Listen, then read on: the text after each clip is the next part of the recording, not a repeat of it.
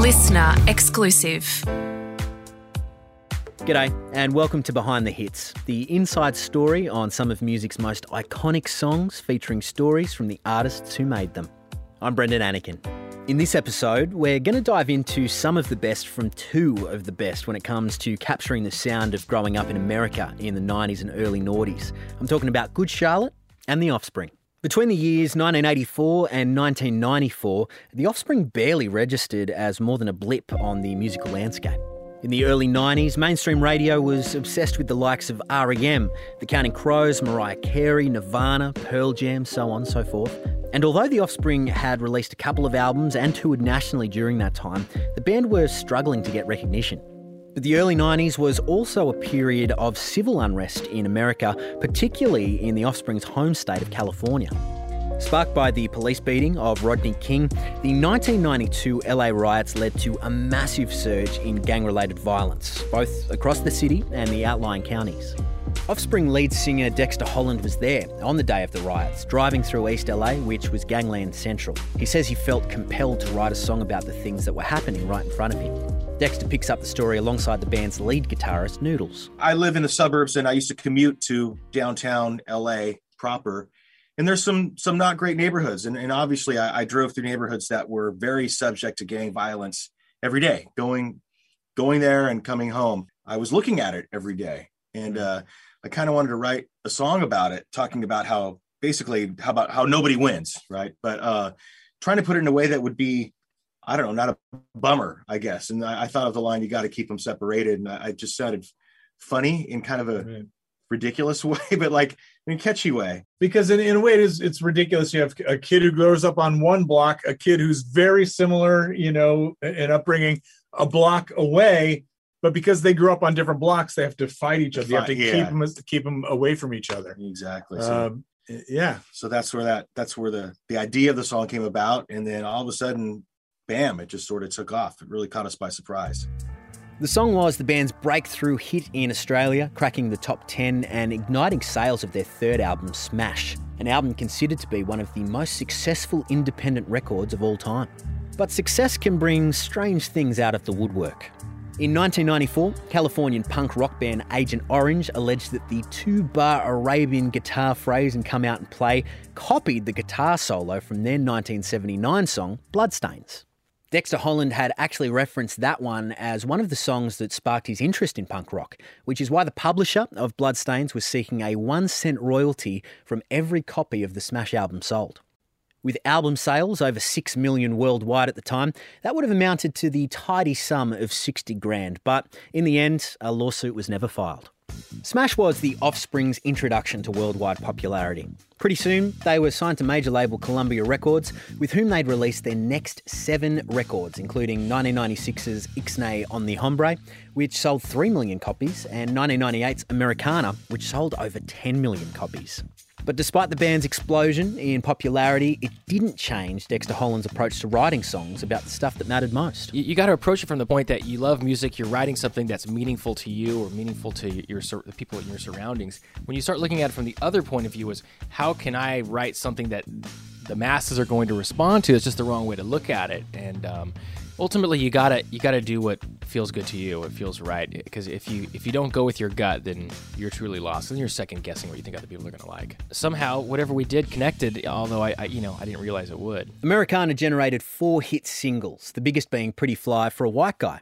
The track starts with a sample of a German nonsense phrase taken from this 1983 Def Leppard song, Rock of Ages. Dexter and Noodles pick up the story behind the inspiration for the rest of the song. I was going to Starbucks to get a coffee one day, and our Starbucks are contained in a we call them a mini mall or a strip mall, where the word strip came from, right?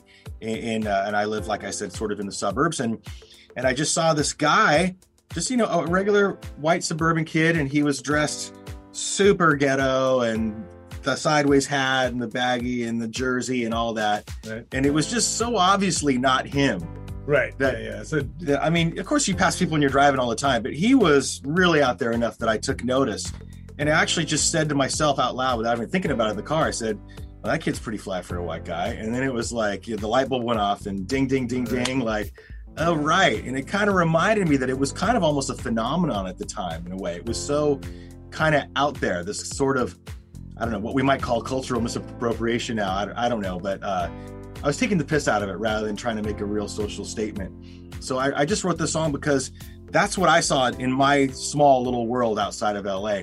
I had no idea how much it was really going on everywhere, because the song came out and all of a sudden we're playing Italy, and some guy in Italy says, "Oh my gosh, I know a guy just like that." And it ended up being Germany. It was a real thing. And that's where that song came from. By 2003, The Offspring had released their 7th studio record, Splinter, and by that time, Dexter Holland had his songwriting approach down to a fine art. Well, I write the music first and the words last. Besides that, I don't know. I almost think of songs, the good ones anyway, as kind of writing themselves.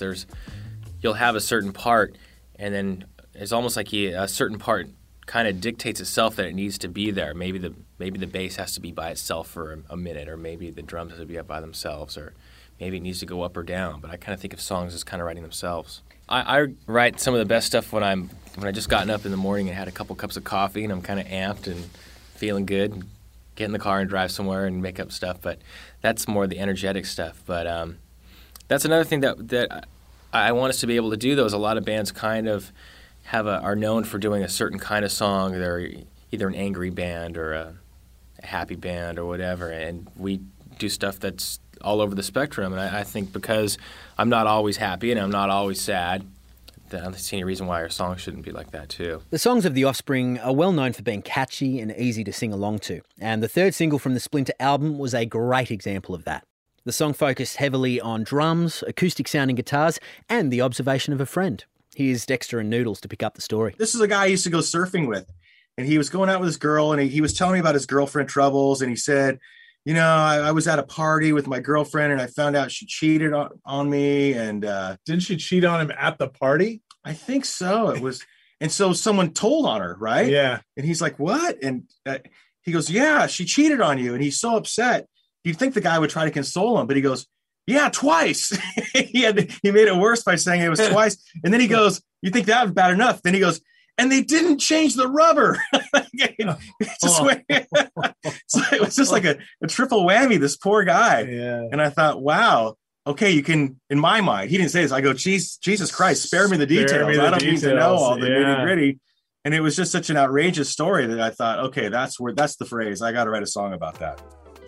Between 2003 and 2021, The Offspring released just 3 albums, the latest being Let the Bad Times Roll, which shows that Dexter and Noodles are still capable of writing catchy songs about the things that matter most to them. Obviously, it's been tough the last couple of years, and we felt like, how could we write an album without talking about where things are in the world? So, I mean, there's definitely some anger and some rage and some rebellion in the lyrics, but I think it also kind of takes a turn in the chorus, and it kind of becomes almost sure, sarcastic. Exactly. Sure, we're going to hell, but let's have some fun with it. Let's have some fun with it. I mean, it's a serious message that has a light tone to it, and reminds you that you got to roll with the punches. So anyway, that's what Let the Bad Times Roll is all about. It is kind of a commiseration. This sucks, but we're all going to get through it. Let's help each other do that. You're listening to Behind the Hits, and still to come, the story of twin brothers who became the champions of the kids, who were picked last in gym class, called freaks, and never got a date to no school dance. In 1996, in the US city of Waldorf, Maryland, twin brothers Benji and Joel Madden hatched an idea to form a band. An idea which came to them after checking out a Beastie Boys live show. Despite still being at school and despite never having played an instrument before, which, yes, on the surface seemed like major issues, at that moment the seeds were sown for the band that would eventually become known as Good Charlotte. Good Charlotte is the name of a book. I was 15 when we named the band. Benj and I named the band. And go ahead, take all the credit. It's fine. Well then, all right, I will. He writes all the songs. The truth is, I do write all the songs, and I am the brains behind this band. Anyways, this being Joel right here speaking. We named the band Good Charlotte after a book, but we were 15, and now, it doesn't have a whole lot of special meaning, but it definitely has stuck and grown on us. Not special to you insensitive bastard. Special to me. Benji and Joel found they had a unique way of harmonising with each other in their music, and they wrote lyrics that seemed to connect with kids who, like them, had been bullied at school. The band's first album, simply titled Good Charlotte, was released in September 2000, and the first single was a track called Little Things. It was a song for all the teens who struggled to fit in with the cool kids at high school. I mean, that's the hardest time of your life. That's when kids are the meanest, you know? I mean, there's like 15 kids that are the cool kids, and they make everyone else's life hell. And then you come out of that, you know, I'm like way over it, but the songs that we wrote about it, I wrote at a time when I wasn't over it, when I was like, you know, still pissed off about it, or still like, you know, resenting those people. And now I'm like, I could see those people, and I would just be like, hey, what's up, you know? In America, you know, your whole life for 4 years is going to school, you know, and it's 12 years really. And a lot of it's all about the clothes you're wearing, or what you do, or if you play sports, or it's like defines how cool you are, or how this or that you are in school, like your status. And it makes it hard for 99% of the kids, because 99% of the kids aren't cool, and they aren't good at sports, and they don't have the right clothes, and they don't have all the right things to make them cool. And that 1% of kids that make everyone else's life hell, you know, it's just like, that's the way it is, you know. So, but then I don't think kids realize that's just where all the violence comes in, like especially in the United States. They don't realize that those 4 years are going to be over, and that they'll move on, you know, and that life. I didn't know, you know. Yeah, like at the time, it's so big, it's like your whole life, and then, you know, you don't realize that, wow, it's going to be over and it's not even going to matter. And then kids do, you know, kids commit suicide, kids commit acts of violence, and like, if they would just realize, you know, and that's sort of like what we're doing with Little Things, and like sort of some of our songs. We're trying to sort of tell those kids, hey, like, especially like the Motivation Proclamation and Little Things, like festival song too. Like, we're just like, hey, 4 years is going to be over, and then everything's going to be all right, you know, like, and then you'll move on, and like, you know, you'll be pissed off at those people, but in 5 years you won't even remember their name. Little Things was a good introduction to the band and what they're all about, but it never quite delivered the kind of chart success they were after. That success would come with the band's second album and its lead single. Lifestyles of the Rich and Famous appeared on the band's 2002 album, The Young and the Hopeless. The song was one of the last to be finished for the album and took Benji and Joel just 10 minutes to write. The brothers never thought the song was anything special, yet that song was what broke the band across the world. The song touches on celebrities who don't appreciate how lucky they are to have fame and fortune. The lyrics refer to a number of celebs, including O.J. Simpson's lawyer, Johnny Cochran, as well as Marion Barry, a former mayor of Washington, D.C., who was convicted of drugs charges. For Joel and Benji, the song was all about their observations of celebrity lifestyles, as opposed to their personal experience of it. We've been around it a lot. We've been around a lot of famous people, and we've just kind of made our own commentary on it, you know, like what we've seen and how we're kind of tired of hearing people complain. I mean, everyone's got a right to complain, but sometimes famous people get away with things that they shouldn't. I think we meet bands, we hang out with bands and actors, actresses, musicians, singers, models, porn stars. Yeah, we hang out with these people and we hear them complain about their lives and all their problems, and then I think back to when we were coming up, and I sort of think we're speaking for all the people that were what we were, like sort of like we're a working class band, and we're sort of trying to speak for all the kids that have bands and all the kids that are trying to make it and all the people trying to make it out there. They would trade it off. They would give anything for a shot, and they wouldn't complain about it. So it's like, you know what I mean? And I still feel that way, you know? Like, it's not going to last forever, so I just feel lucky that I even got to experience any of it. I'm not going to complain about it. You're listening to Behind the Hits, taking you on a journey inside some of the songs of Good Charlotte. Keep Your Hands Off My Girl appeared on Good Charlotte's fourth studio album, Morning Revival, an album that took the band a year and a half to write and saw Joel and Benji move away from the high school corridors and take on life in the clubs, in their own kind of sarcastic way.